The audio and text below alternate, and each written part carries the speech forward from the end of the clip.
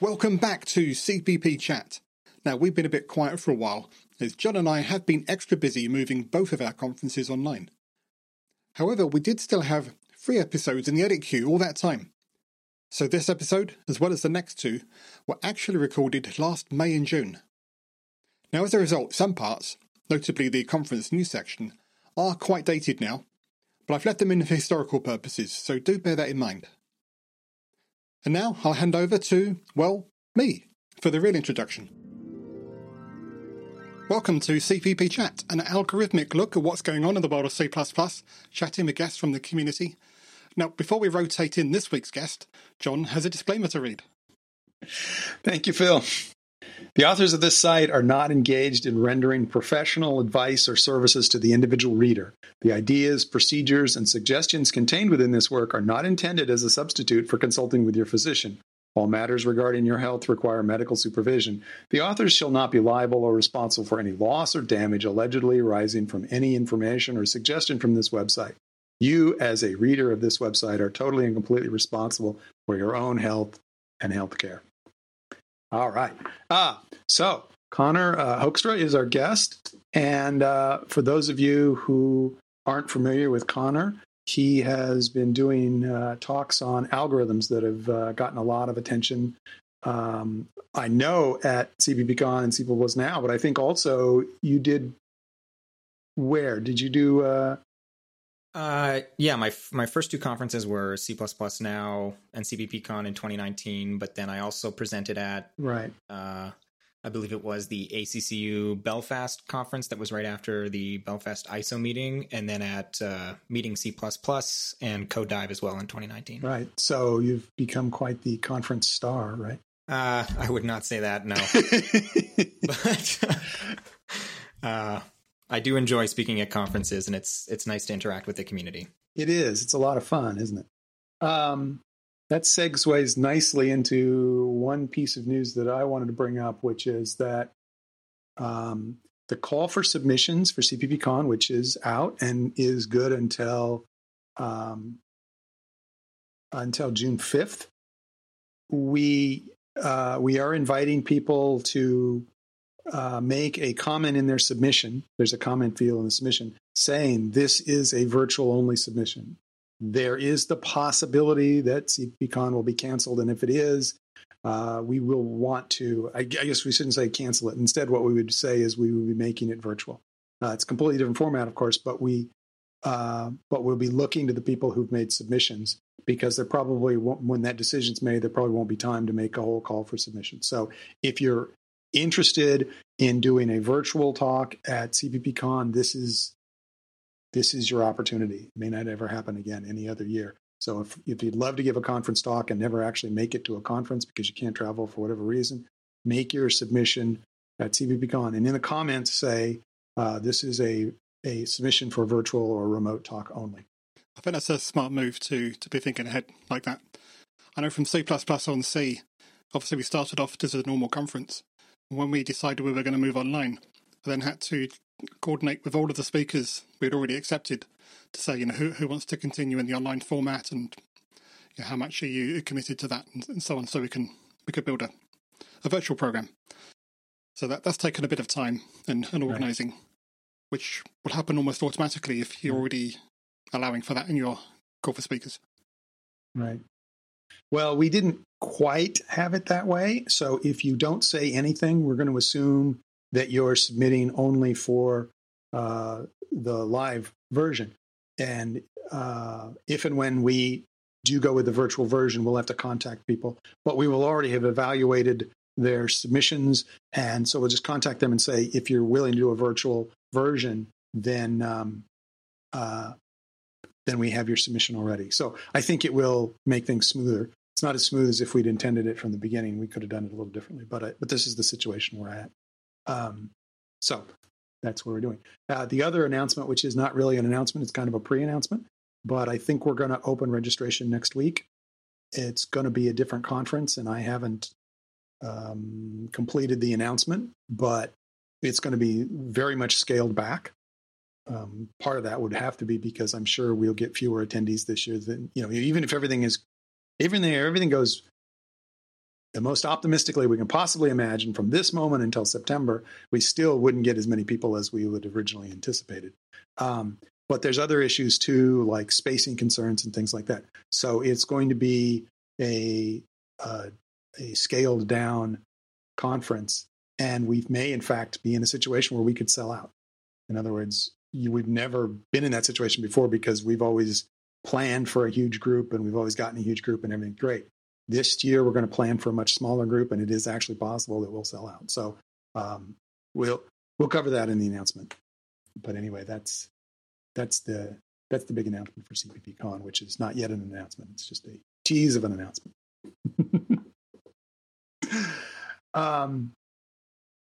So anyway, is there anything else we want to talk about? I guess in the show notes we wanted to say there is I think we've mentioned this before, there is a Reddit posting that's pinned.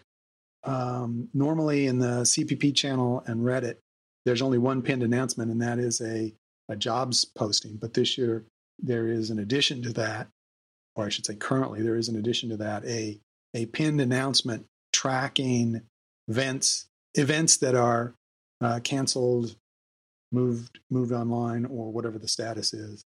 You know, if you have been, for whatever reason, if you normally don't travel or something like that, and you've never been to a user group meeting, or if you've never been to a conference, now is your time, because you can go to user group meetings all over the world now, just as easy as clicking a mouse, right? So there's some silver linings to the, in addition to silver hair growing into your eyes, there's also silver linings.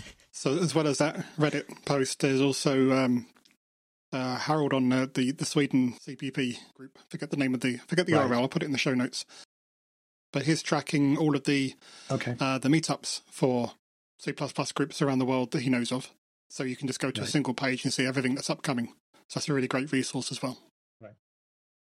Yeah, and he's updating that. Jens has his normal monthly update of meetups as well. So, but I think Harold is kind of monitoring this really closely. So that's good to have that kind of update as well. So that's great. All right. That's one thing I wish that Meetup would change, is that they don't show the correct time based on your time zone. So you have to do the translations yourself. And there's been a couple meetups that I've wanted to attend, but I've forgotten. And Meetup should get on that, because I don't know why they wouldn't just show you your local time. Right. Well, of course, the whole idea with Meetup was facilitating real world meetups. So of course they just assumed you're going to be local. Yeah. Yeah. And even if you're not local, you need to know the time so that when you fly there, you will be, So yeah, no, I understand why it's a whole new world and people are trying to still make adjustments to it. So time zones are hard. Yep. Oh yeah. Time zones are very hard. Before we move off of conferences and meetups, I should mention that C++ and C mentioned last time that it's moving online as well, of course. We now have new dates as well. So 15th to 17th of July. And there's a news post which goes into that and some other details as well. So I'll put that in the show notes as well. Right. Also, I didn't see the details. I didn't have time to read the details. The email just came through. Herb is announcing that ISO meetings there's already some that had been, they never say they're canceled. They say they're postponed or moved forward till next year or whatever. But I think we've dropped a couple more live ISO meetings.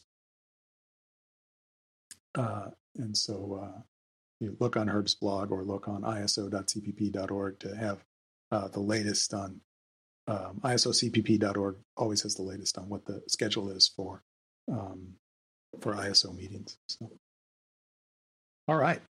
So let's start talking about, speaking of conference talks, do you have New York meeting is postponed? Renee just mentioned this on the Slack. Connor, do you have any talks that you're working on now? I think you did like a first version and then a second version kind of the same talk, just with the algorithms theme. Is that how it worked? Yeah, so of the 5 conferences that I mentioned, the first two were the first talk that I gave, which was entitled Algorithm Intuition. I recommend the C++ Now version of that. I think because it was the very first time I was giving it, I was more excited. I think the audience was probably excited too from the voting that followed. Yeah, that was very surprising. And then the second sequel or follow-up to that talk was Better Algorithm Intuition. It was originally, I was going to call it Algorithm Intuition 2, but I got feedback that was just too confusing and too similar to the name of the first talk. But I still sort of had the same problem. A lot of people thought that the sequel to my talk was me just giving the same talk again. So there was those two talks. The first one focused more on the numeric header, and then the second one focused more on the algorithms header. Those are the ones that I've given in the past, and then I'm working on. I was working on a talk for the C++ Now 2020. That was what I'm calling the third talk in my Algorithm Intuition trilogy. I'm more excited about that talk than I have been about any talk that I've ever given, although I've only given, I think, 3 or 4 up to this point. And unfortunately, as I'm sure you know better than anybody, that's been canceled. But I'm going to hold on to that talk until next year. Because I think the audience and sort of the format is a little bit of a smaller venue, and you're interacting more with your audience. That's one of the big differences between C++ Now and CPPCon. As a presenter, you are potentially in a much, much bigger room with order of magnitude more people in the audience. And I think with more people in the audience, less people are willing to sort of put their hand up and like have an interactive talk. And this talk is definitely one of those talks where I'd prefer it to be more interactive. So, well, it's not just the size of the audience. You know, a lot of it is expectation. Yeah. The expectation at C++ Now is that a talk is going to be something of a dialogue. Mm-hmm. And I've said this a number of times, so people who've listened are probably bored of hearing me say this, but the expectation at CPPCon is that the person at the front of the room is the most knowledgeable person on the topic. Whereas at C++ Now, I've given talks where I was talking about move semantics, and Howard Hinnett's in the audience, which, as I pointed out, that's kind of nice, because when you get a question, you can always say, yeah, Howard, how is that supposed to work now? Yeah. For sure. Yeah. You see comments all that, because I watched so many C++ Now talks on YouTube before ever attending. And so many of the comments in like the really interactive talks are like people asking the audience members who you can't hear as well, depending on the room it was recorded in, to like stop asking questions, but they don't understand that that's sort of, it's very much encouraged. Right. And I think that's sort of being addressed. You added the throwable mic. So now we can throw around this mic and capture what the audience and actually make that a part of the recording, which is awesome. Well, so yeah, capturing it on the recording, but I think a lot of people it's kind of like what I was saying about the expectation is that the person at the front of the room is the one who has all the knowledge. And so the audience should just shut up and sit down so that we can hear what the person at the front is saying. And they just don't understand that, no, we got this audience together and we're going to get the most out of the audience we can.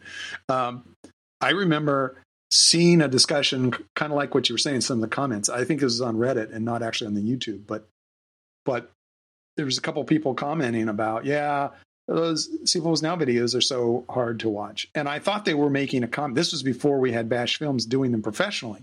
So I thought they were going to make comments about sound quality and video quality, and, because it wasn't up to what we would expect of a professional.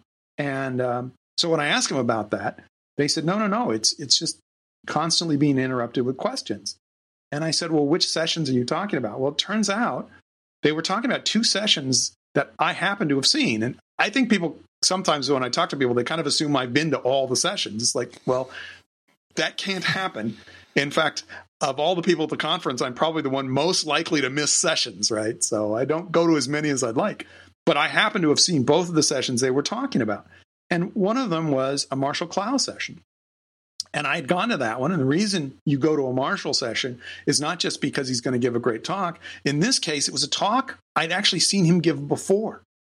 And I went anyway. And the reason is Marshall gets the best audience. The audience is going to be there. And that's what you want. You want that give and take with the audience. And the other talk was a talk of Chandler's. And it was interesting because I'm delighted always to have Chandler talk at any conference that I'm working on. And I've had it several, but this was the one where he said to me at least 3 times, he says, I'm really nervous about this talk. It's like, why is Chandler so nervous? Chandler has a great delivery.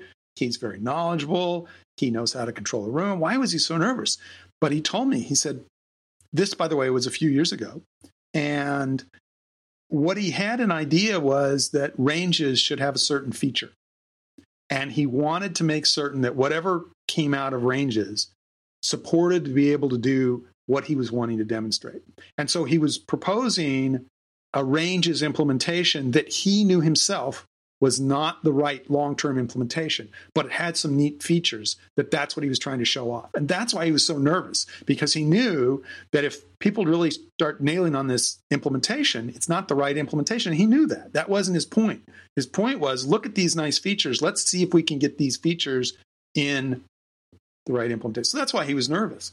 But again, the reason there was so much give and take in the audience is because that's what he was asking for. That's what that was about. It's like, let's figure out how important these features are, how useful these features would be, and get that involved. So, so it's entirely a perception. These people watching the video were frustrated, and part of it is, there's a sound quality issue with the questions. There's no question about that. It's harder to capture that. But I think they'd kind of missed the point of what's different about C++ Now from CPPCon, and that is you've got a great audience there. A third of the audience are speakers. Probably 15 to 20% of the audience are standards committee members. It's just this incredibly rich audience, and you want those comments. Yeah, one thing I'm sure a lot of people don't know about my original algorithm intuition talk at C++ Now is the whole last section that focuses on the algorithm intuition table was not a part of my original talk. That was all created while I was at C++ Now, and like whole slides were added due to conversations with people that I had at the conference. Like I remember explicitly talking with Ben Dean about how I had this example of generating Fibonacci numbers with the transform algorithm. And he's like, oh, you can do the same thing with adjacent difference. And I was like, no, of course not. Like you can't do that. That's not what adjacent difference is for. And he's like, no, you can do it. Like adjacent difference is very similar to transform, except it's instead of taking 2 arbitrary ranges, it's taking sort of the zip tail functional programming pattern. So like the first to second last element as your first range, and then your second to last element of the same range. So you have adjacent pairs.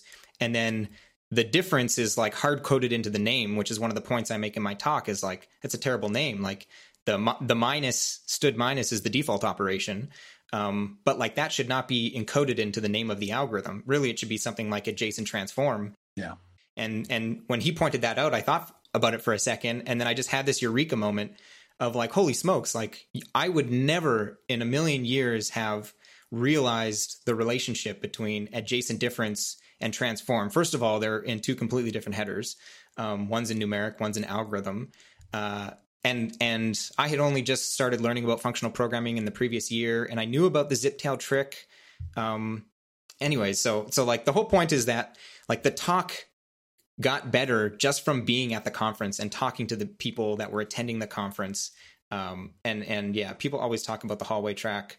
And it's impossible to hear someone say, oh, it's great being able to talk to people in between sessions until you actually go. Like I'd heard people say it on both CPP Cast and CPP Chat. And you don't, it's like someone telling you about the Grand Canyon. You can't appreciate it until you actually see it. And you're like, oh, I understand now what people were talking about. Like when someone tells you, you're just like, it's just a hole in the ground. Like how great could it be? And then you go and you see it and you're like, oh, this is not describable with words. I understand why people were trying to tell me it's important to go see. Right. And you can't, I don't know how to say it. I mean, you can't be specific either. You can't say, oh, go and you'll get this one great insight on this one particular problem. It's not like that. Instead, it's like you were talking about, this connection that you had never even thought about that you were missing, right? You didn't know that was not there until Ben pointed out. And it's like, oh, wow. Yeah. And that's, those are the kinds of discussions that happen. In your case, it helped a talk you were giving, but it could just as easily have been an important breakthrough in an application you were designing or some kind of library you're working on or something like that, where, oh, wow, that's the thing. And you're exactly right. That's what we're trying to make happen, trying to facilitate. So how did the talk go? Did you get the discussion you wanted? I guess you must have, because you said you'd like to do your next one at C++ Now as well. Yeah, no, I think you're always your worst critic. So afterwards, I knew that there was like 3 or 4 places in the talk that like I hadn't executed the way that I had planned it in my head. So like I was focusing on those things. And I think that's true for like a lot of people who give talks. Right afterwards, all you're thinking about is like, I fumbled my words at that one point, or when I answered that question, I didn't answer it as eloquently as I would have liked to, or as coherently as I would have liked to. So I think right after the talk, I was sort of relieved, and you're done, and you're working up to it, the whole week and the week leading up to it. So I was happy to be done, and I was thinking that there was these things I could have done better. But there was a ton of people that afterwards they came up and approached me and were like super excited about what I had talked about.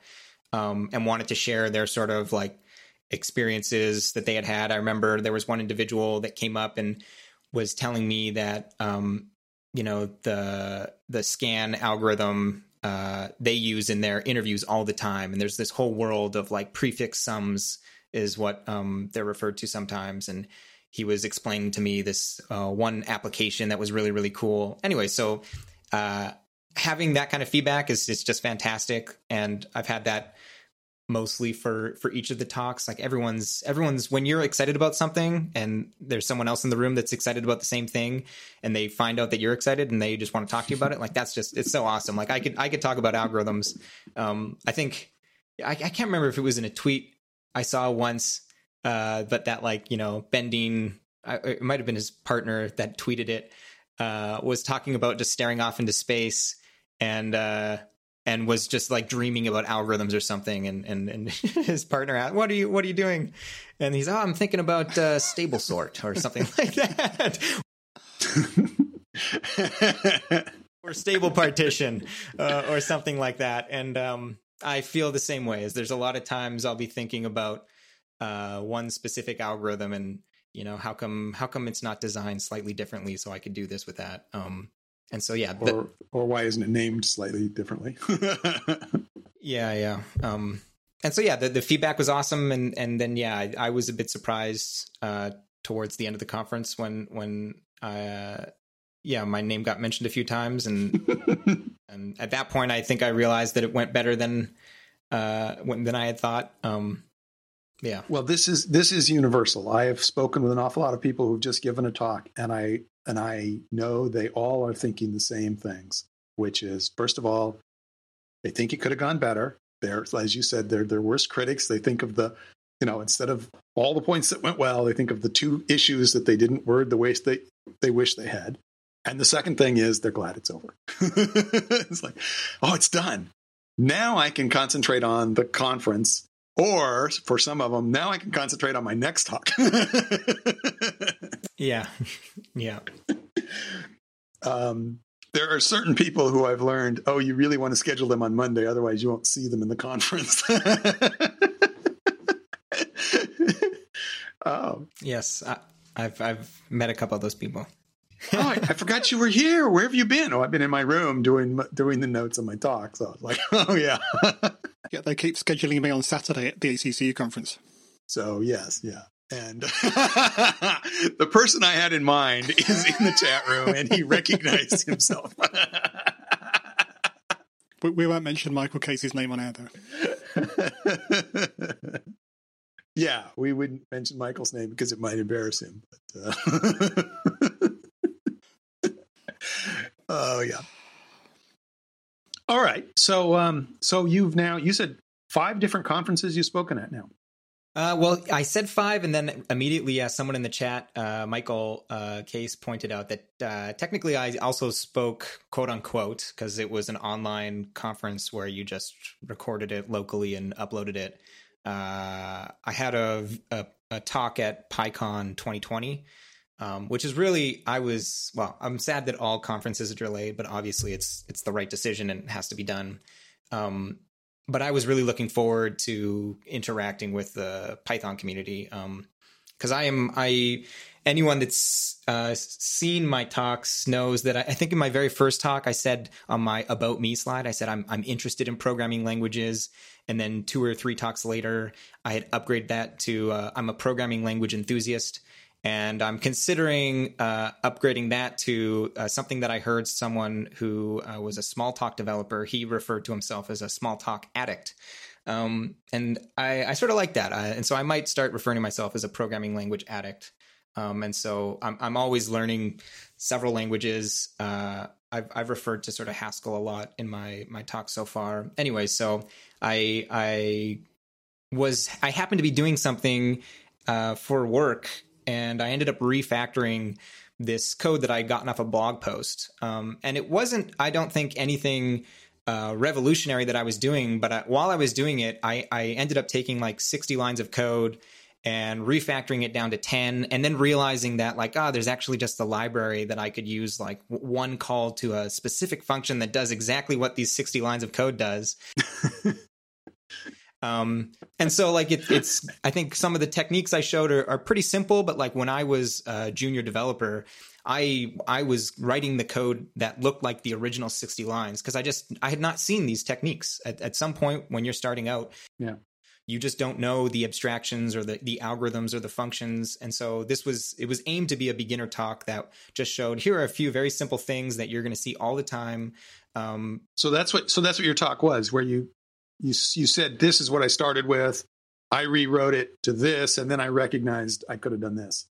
Yeah. So it was a talk called Beautiful Python Refactoring. And it was just a 30-minute talk that, the whole point is just, here's, 8 different tricks or not tricks, but just sort of refactorings. Like one of them is whenever you see an index I set to 0 outside a for loop, and then inside the for loop, either at the beginning or the end, you're doing an increment. So every iteration of the for loop, you're basically incrementing your index, because in Python, they don't have index-based for loops by default. They have like the equivalent of our range-based for loops. So you'll have like for, value in list. And you can get an index-based for loop if you do for I in like the range of length of your list, but most people don't want to do that. But there's a function in Python called enumerate, which we may or may not get with ranges at some point in the future. But basically it bundles your elements in your list or your structure, your sequence that you're looping over into a tuple or a pair. And the first element is the index that is corresponding to that element, and the second one is your element. So in Python, they have baked into the language destructuring or iterable unpacking, as they call it. It's the same as C++17 structure bindings, where you can basically destructure the elements of a tuple or pair. And so it's just a very nice, instead of setting a variable I outside your loop and then incrementing it, you can just in one line in your for loop go for, I comma elements in enumerate of whatever sequence you're looping through. And twice in the code that I was refactoring, this came up. And I see it all the time. You even see it in sometimes in C++ code. And we don't have enumerate per se, but there are ways also to get around that, or at least baked into the standard library. I'm sure Boost has it somewhere. Yeah, I need that all the time in C++ as well. And occasionally I write my own but it's non-trivial to get that right. It'd be nice to have that in the standard. Yeah. Other languages call it zip index or zip with index. I personally like zip with index the best. That's, I believe, what Scala calls it. But I think most people know it by enumerate. So my guess is that's what will end up getting named in C++ if we get it. I'll be happy with just zip. Yeah. Then you can put an iota in there. Yeah. Well, if we got zip, you could very easily write it yourself, right? So do you have this talk is up? Yeah. It looks like in the chat you have at least one fan who's seen it. We won't mention Michael Casey's name again. Yeah. I can post a link afterwards in the Slack to it. It's in Python, but I do think it's in general sort of a language agnostic. Although there are some things specific to Python, like list comprehensions you don't have in every language, which is really nice. A really nice feature in Python that it should be utilized more, in my opinion. Yeah. So I actually use Python quite a bit, and it really is weird because my relationship to Python is so different than my relationship to C++. I actually like them both and I enjoy them both, but in C++ I kind of feel like I understand everything I'm looking at, whereas in Python it's like, I think I know what this is doing. And there's a lot of Stack Overflow. Whereas in C++, occasionally we'll look on Stack Overflow. Most of the time my C++ on Stack Overflow is I'm looking for good questions to answer instead of looking for good answers for my question. But not so in Python. I don't usually tell people how to do things in Python. I'm usually on the other end of that. But I enjoy Python a lot. Yeah, Python's a fantastic language for getting things done. Not that I don't want to say C++ is not a fantastic language for getting things done, but there's been so many times where I've been trying to write like a bash script where I'm biting off more than I can chew. And then I'm just like, yeah, let's just see if we can do this in Python. And I've been spending like 30 to 60 minutes on the bash script. And then in less than 5 minutes, I'm done it in Python. Python just for productivity. I'm not sure that there's a better language out there. I was going to ask you, actually, what is your favorite language that you've encountered so far? Ooh, so if you had asked me a year or two ago, I would have said C++. And so I should qualify this. I'll give you probably my top 5. I should qualify this by saying like none of these languages have I really written production code in. I've written production code in Java, Python, and C++. But like all of my favorite languages are languages that I don't write production code in. So there may be a reason for that. Yeah, probably if I had to write production code in them, it would change my view on them. So that's my qualifier. But right now, probably number 1 is APL. Number 2 is probably Haskell. Number 3 is Racket. Number 4 is Clojure. And then number 5, I might say is C++. And well, you know what Bjarne says? He says there's 2 kinds of languages. There's the ones that people don't complain about, and the ones that people use to get real work done. So yeah, that's a paraphrase, something like that. I'm sure if I were given the task of implementing a non-trivial application in all 5 of those languages, I would be done the fastest in C++, and probably it would be, not probably, almost definitely it would be more performant than any of the other languages.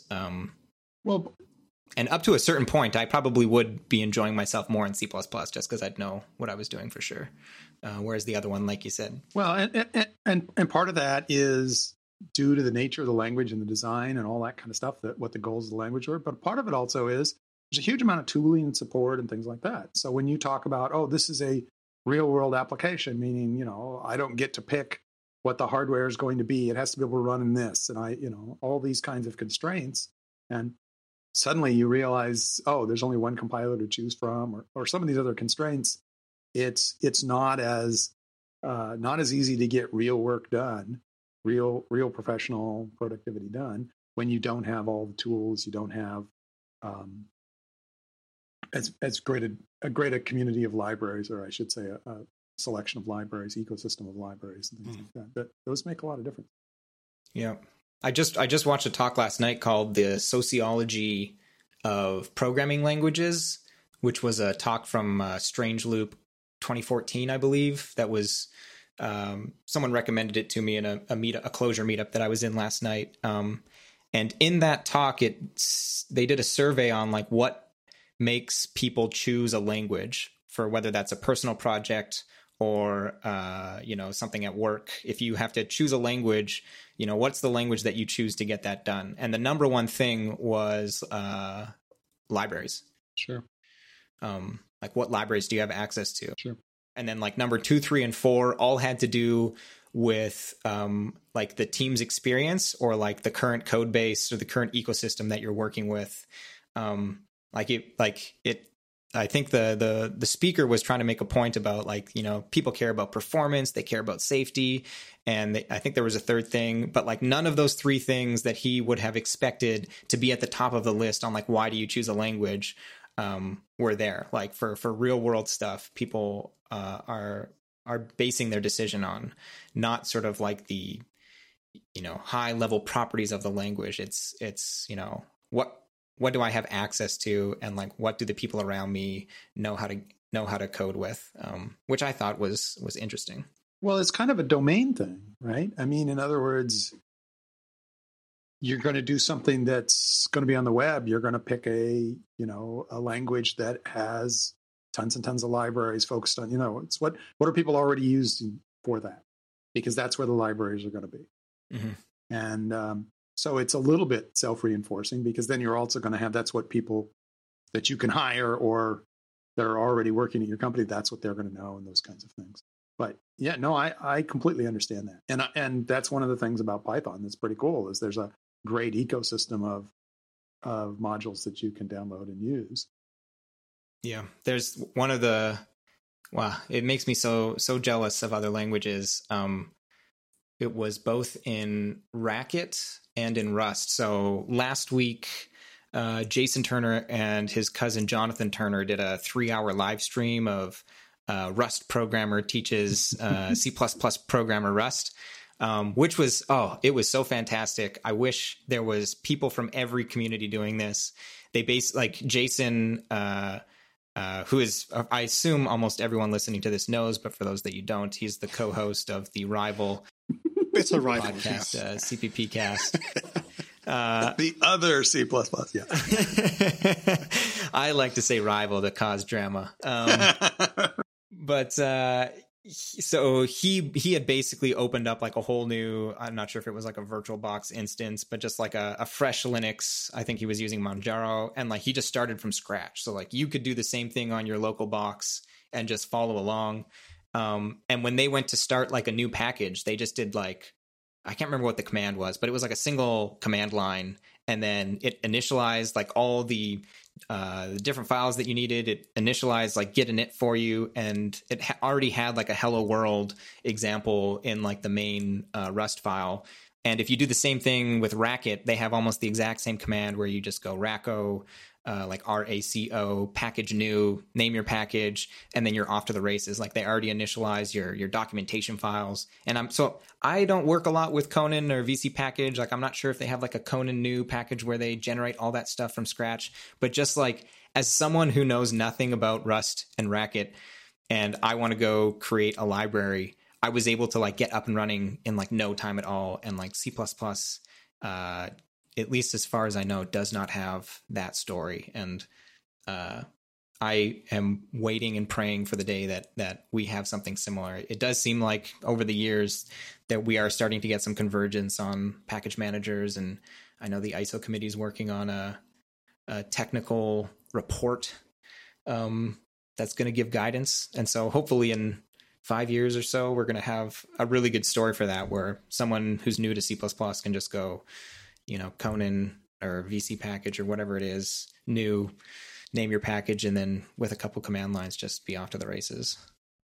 Yeah, part of the problem is there's just a bewildering set of choices about, because unlike other languages, we don't even say, what extensions your files have to have. I mean, we have a bunch of, conventions, but they're not that strictly held, right? You can have a CPP file, or you could actually, on some platforms, you could actually say C++. If your file system deals with that, it's fine. And that's what you name your files, or no extension at all. I mean, all these things can work. We put almost no constraints on you. Where's your documentation live? What does your documentation look like, right? Whereas other languages kind of have this whole culture of this is what your project's going to look like. This is where your folders are going to be. This is what your file names are going to be, all that kind of stuff. And so that's, in a sense, nobody wants to be the person who's going to restrict and say, well, you can't do it that way. You have to do it this way. But if you don't do that, it's kind of like, I think there's I completely agree, but there's something to be said about how popular Godbolt has become. And a lot of people use it for looking at assembly and what does this actually compile down to.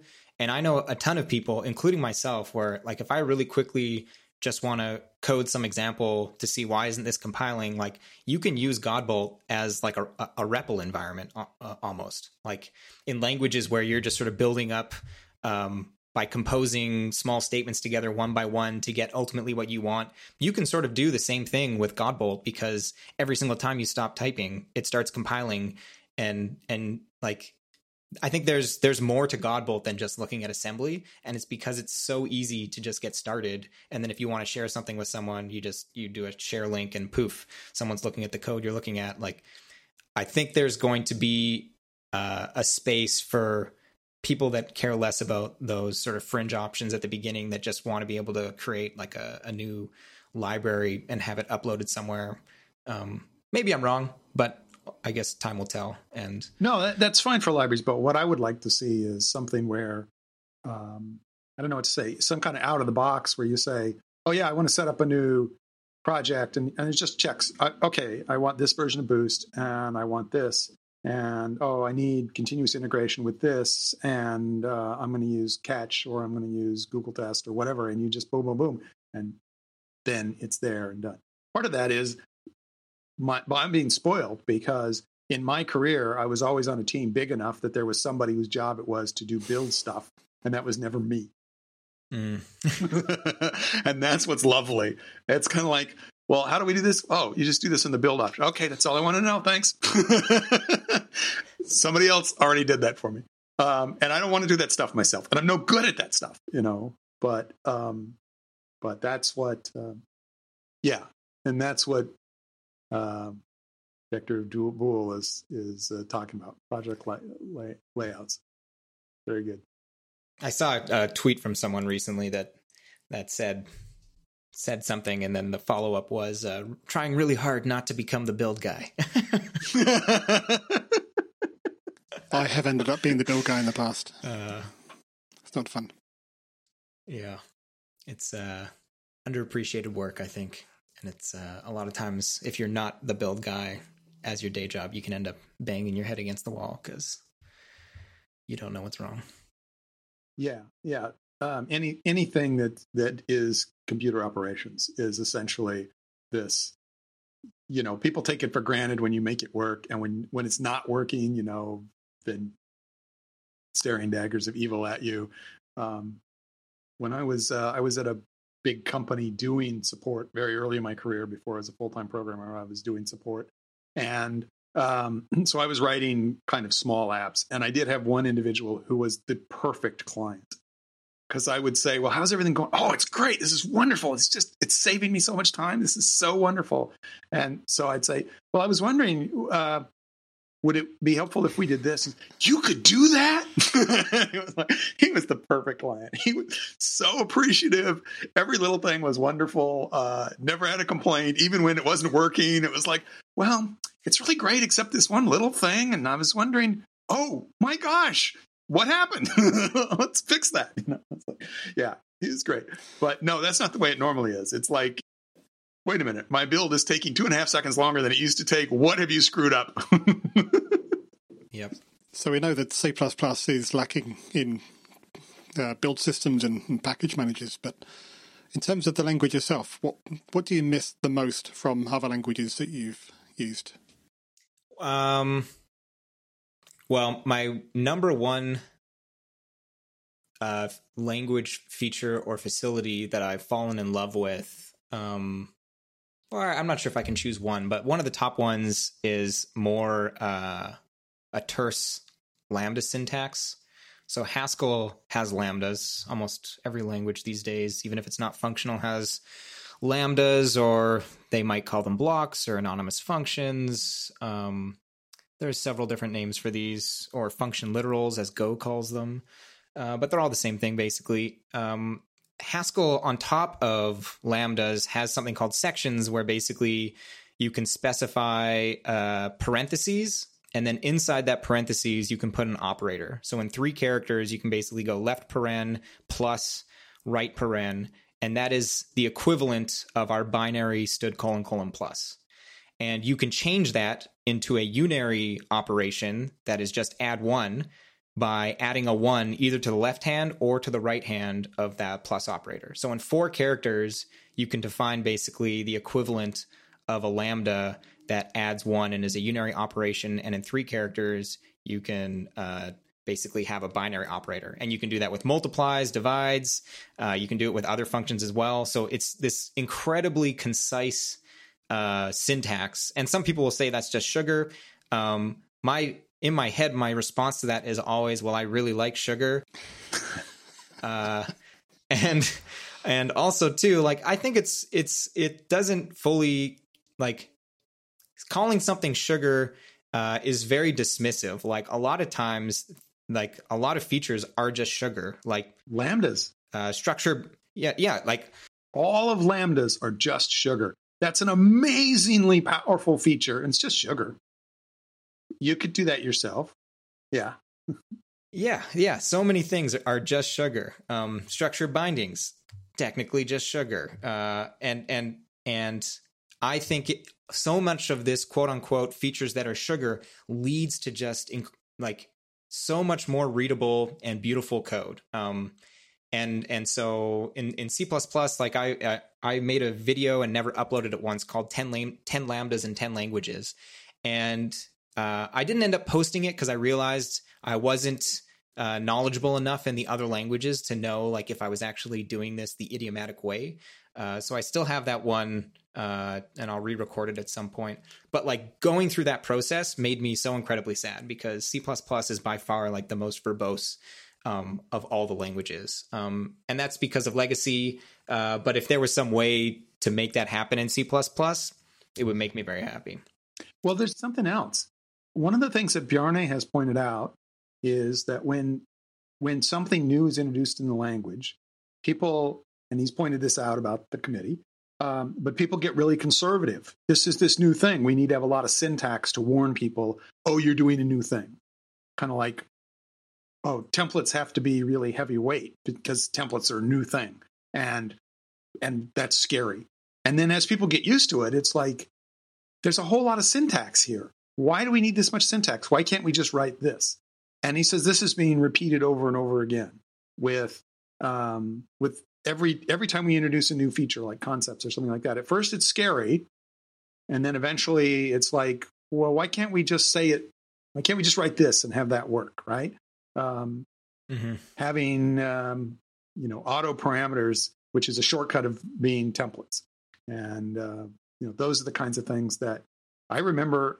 Before C++ 11 shipped, that was one of the things Bjarne said. He wanted to be able to just say, here's my function, and the parameters A and B are auto, and have that be synonymous or another way of expressing a template. He says, I don't think the committee will let me have that. But now we're there. Yeah. And I think that there's probably some insight to that. At first these things do look scary, and there's a million people who are using this programming language on a regular basis. You don't want to slip something at them that they don't see coming. But on the other hand, we do live forever with the conservative nature of of what, the way we introduce it. Sometimes we, the whole, basically the difference between lambdas in C++ 11 and lambdas in 14 are, okay, we were too conservative at specifying that. Here's a little bit more, here's a relaxed specification where you can do this and you can do this. And certainly we're going down the same thing with const expr. Const expr functions now can do so much more than they used to be able to do. And part of that is a good kind of conservatism, but to the extent that the syntax could be relaxed, that's what Bjarne was arguing for. Yeah, and it's also kind of what you're saying, which is, look, I mean, I think if you introduce something like, parent plus parent, even I'd be freaked out. But yeah, there's no way that's going to make it into C++. But in terms of what I'm jealous of in other languages, so that's one. The second one that is something we're sort of getting is a DSL basically for composable algorithms. So I should qualify too, because I've said this in multiple talks now that like the current algorithms in the algorithm and numeric header are not composable. And then very sadly, Sean Parent, my hero, in a CPP chat episode, nonetheless, which was, I believe it was one of the ones recorded at the CPPCon 2019, made the comment that there's all these people saying that algorithms aren't composable, and that's hogwash. And so I should clarify and qualify that when I say composable, I don't actually mean lazy. What I really mean is pipeable. Like, I want one algorithm where I can compose it with another algorithm where the output of the previous algorithm is the input of the next algorithm that I am piping it with. And the problem is that every language sort of calls this something different. In Lisp dialects, in both Racket and Clojure more recently, in Clojure they call them thrush operators, and more generically it's referred to as the threading macro. And it enables just the most beautiful, calling one algorithm and then the output is the next, the input to the next algorithm. And using threading macros, you can actually, one of the big complaints about Lisp dialects is you end up with all this nested expressions with parentheses, and it's incredibly hard to parse. Using the threading macro, you can get something very similar to what's coming with C++ 20 ranges and what you might see in a sort of other functional language like Haskell. And that's the thing, is a lot of languages have something called a pipeline operator or a pipe operator. And so those languages refer to it as sort of piping. But then there's other languages like Haskell that don't technically have a quote unquote, pipe or pipeline operator. They just have a composition operator. And so depending on the language or the ecosystem you're operating in, these are referred to different things. I haven't made up my mind of what we should refer to this as, because I think to a certain extent, Sean Parent is exactly correct in what he was saying, that these algorithms were designed to work together and they all basically build up to, I believe it's stable sort. Right. And that, rotate fits in here, and, this algorithm fits in here, and you take one out, and the whole thing falls apart because they all compose together. So in that regard, I completely agree. The current algorithms in C++ are composable, but they are not pipeable. They're not functionally composable. Exactly. And that is it's my favorite pattern to code in. This was effectively I referenced earlier about Chandler giving a talk on ranges, and that was really the feature that he was trying to argue, is that somehow we need to have this pipeability feature.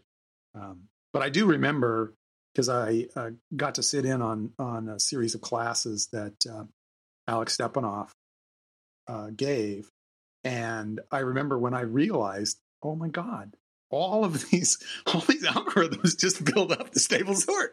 I didn't realize these, it just seemed like this kind of set of algorithms. But when you realize, oh no, wait, that's because this is actually calling that this is, oh yeah, they just assemble into stable sort. And in that sense, they're certainly composable. But in the sense that you're talking about, I spent some time doing something that I know you spent serious time with, which is doing essentially, I don't know what you call it, competitive programming kind of stuff. Oh yeah, competitive programming. Yeah, but I didn't do it competitively. I just went to one of those websites and it was like, okay, work this problem, and these problems were all pretty simple because the idea was to see how quickly you could do them. But I set a different goal for myself, which is I'm going to write this without any for loops. I'm only going to use either standard algorithms or I'll write a new algorithm myself that has a for loop in it. But everything, And so rather than making it quick, I actually spent a lot of time on each project. But because the goal wasn't to do it as quickly as possible, the goal was to do it as cleanly as possible. And one of the things, of course, I wanted to do was not copy anything. But so many times it's like, okay, I guess I'm going to have to dump that into a vector so that I can apply the next thing to it. And what I really wanted to do was to be able to read this out of the file and make these transformations, a whole bunch of different transformations without ever having to say, okay, I guess I have to dump it into a vector here so that I can turn around and modify it in the vector. That's what I wanted to do. And was wishing that I had ranges to do that stuff. There's I can't recommend like what you've just described. I did it both competitively and sort of just on my own. But there is like, I don't want to call it like a crisis. But if you go to LeetCode is one of the most popular sites for this these days, that a lot of students in university, it's known as both a weekly competitive programming site, but also as like a interview prep site for big companies that a lot of people want to work at. And there was a question recently in one of the contests that I believe boiled down to, you have a vector of ones and zeros. Can you return true or false? True if you can guarantee that the distance between each of the ones has at least k zeros. So if you have, for instance, like 1, 0, 0, 0, 1, 0, 0, 1. So there's 3 ones, and the first and second are separated by 3 zeros, and the second one is separated by 2 zeros. If k is equal to 2, you would return true because you know that at least the ones are separated by at least 2 zeros. But if k is equal to 3 or anything greater than that, you have to return false. So you can solve this using one of my favorite algorithms, which we don't have in C++ yet. It's known by many different things. In D language, I believe they got the name right, called chunk by. It's called group by, or there's an algorithm similar to it in the range v3 library. But basically, you look at adjacent elements and you pass it a predicate, and then it's an anamorphic algorithm. So it's the opposite of a catamorphic algorithm. Catamorphic being it's a reduction. So it's typically, these are called like reduces or folds. Yeah. And an anamorphic is called something that's an unfold. So it's like a split where you're taking a list and splitting it into multiple lists. So if you split up your list into sublists when you have adjacent equal elements, you'll end up with a list of lists of just the ones and the zeros. And then you can do a simple map to length, filter out the ones, and then just check, do all the sublists that are just zeros, is the length of those all greater than or equal to whatever your k value is? So like in 4 or 3 algorithms composed together, you can very quickly solve this. Out of 150 solutions that were posted on the forum, mine is dead last. It's the very last one. And if you look at the top 10 or 20 solutions, they're all just these 20, 30, 40 line solutions that are all hand rolling this sort of comparing adjacent elements and then doing all these 4 different steps that you could easily compose together with different algorithms, like all in one big loop, which some people. So wait a minute. How is yours ranked dead last? By popularity, by performance? By popularity. So I think it's a stable sort by first based on the number of upvotes. Mine has 0. Potentially it has negative. I'm not sure. And then I think the second ranking is by number of views. So if you don't, it's sort of a bit biased. Same thing with like Reddit. If you don't get any upvotes early, it'll get pushed down to the second or third page, and then no one's ever going to view it. It's based on a couple of things, but yeah, last time I checked, it was the least popular of all the solutions, and it makes me very sad that there's all these students in university that are learning for loops and if statements, and they're not learning how to compose algorithms, and they're not learning their algorithms. No one's listening to Sean. I don't think there's many professors that are talking about Sean Parent's, know all your algorithms, or that it's not just even Sean now. There's tons of people out there that are talking about how you need to learn your algorithms. Jonathan Bacora is one. Yeah, Kate Gregory, Odin Holmes, Michael Case has a talk that mentions that as well. And it's a shame. But I thought I wondered where you were going with that, because you said you didn't recommend it, and for my purpose, it was fine, because I don't think I even made my results. I don't even know what side I was on, so I don't know if anybody else looked at it. For me, it was just the challenge of, here's some little problem, and see how cleanly you can write this. And I wouldn't subject it to other people's comments, because if they vote you as the bottom, then I don't really care what their comments would be. So Leslie in the chat is suggesting that we give a link to Connor's solution, and we'll all upvote. So I'll put that in the show notes. Yeah, that's right. We all log in. It's like, where did this thing come from? It's less that I'm not offended personally that my solution is ranked so low. I'm more like, I want there to be more programmers in the world that are aware. Yeah. No, I completely understand. It's the same. It's the same as I feel. It's not that I'm afraid of what people are thinking. It's that I don't care of their opinion. Yeah. And I'm lucky now to work. I work on a team at NVIDIA, and our team is completely pro algorithms. Whenever there's a for loop in the code, we're always in code review asking, can this be an algorithm? And that, it makes me so happy, because whenever I'm able to replace a for loop with an algorithm, I get a dopamine hit. It's fantastic. And I've worked on teams in the past at other companies that are the complete opposite. They frown upon using algorithms, because the culture there is just that a for loop is better. Everyone knows what a for loop is, and you can understand what it does, but not everybody knows what partition does. And that's going to cause overhead in terms of educating the company. And so I think by promoting this style, more and more other teams and other companies are going to start to adopt this. And I don't think every company, if there are people that really do prefer for loops, that's not necessarily a bad thing. Yes, it is. Yes, it is. Okay, never. Well, part of it is part of it is the mentality of just what you said. It's we don't want people to learn about algorithms or have to spend any time looking things up or read documentation. We want to write a bunch of code that we then have to document and test ourselves, except we're not going to do a good job of either documenting or testing it, but we'll feel proud that it was invented here. I heard about a guy who worked at a company that had their own term for not invented here.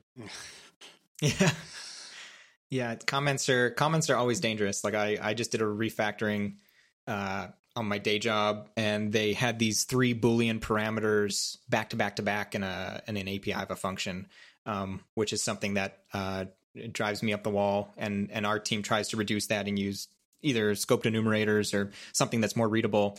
And sure enough, in one of it started out as just a refactoring, but in one of the call sites, someone had put comments next to the 3 falses of what each one did, but had messed up the order. Oh. So, it's just a comment, so it doesn't mean anything. But if you're reading that comment thinking, oh, I need to turn this to true, right, you're potentially going to get that wrong. Yep. And then another case I found where all of the last 5 parameters of the function had defaults. And the one of the calls was only passing the last 2, but not. They actually missed out the first 3 defaulted arguments, but due to implicit conversions to bool, it still compiled. And when I refactored that, I was like, oh, this is actually a bug. So yeah, comments are not always they don't stand the test of time. I worked with a woman that was her pet peeve too. And I was delighted one day when I went to her, and because I'd found in our code base, there was a function that took 4 true Boolean parameters and 3 of them had defaults. And so, yeah, it was impossible to know what you were passing with any confidence. Yeah. Actually, C-Line can help there because now it shows the names of the parameters next to them in the code. The way it would really help is to refactor them into EUs. Preaching to the converted. We are actually in danger. Well, we have iterated off the end of the hour. Oh, no. Which is not particularly safe coding. So, all right. So we need to correct that by wishing everyone safe coding. It's been great having you on, Connor. We could only have talked for another couple hours. So, no, thanks for having me on. This has been fun, and I'm looking forward to when COVID ends and conferences and communities are meeting up again. Yeah. All right. Well, let's all wish our audience then safe coding until next time. So, everyone, safe coding. Safe coding. Safe coding.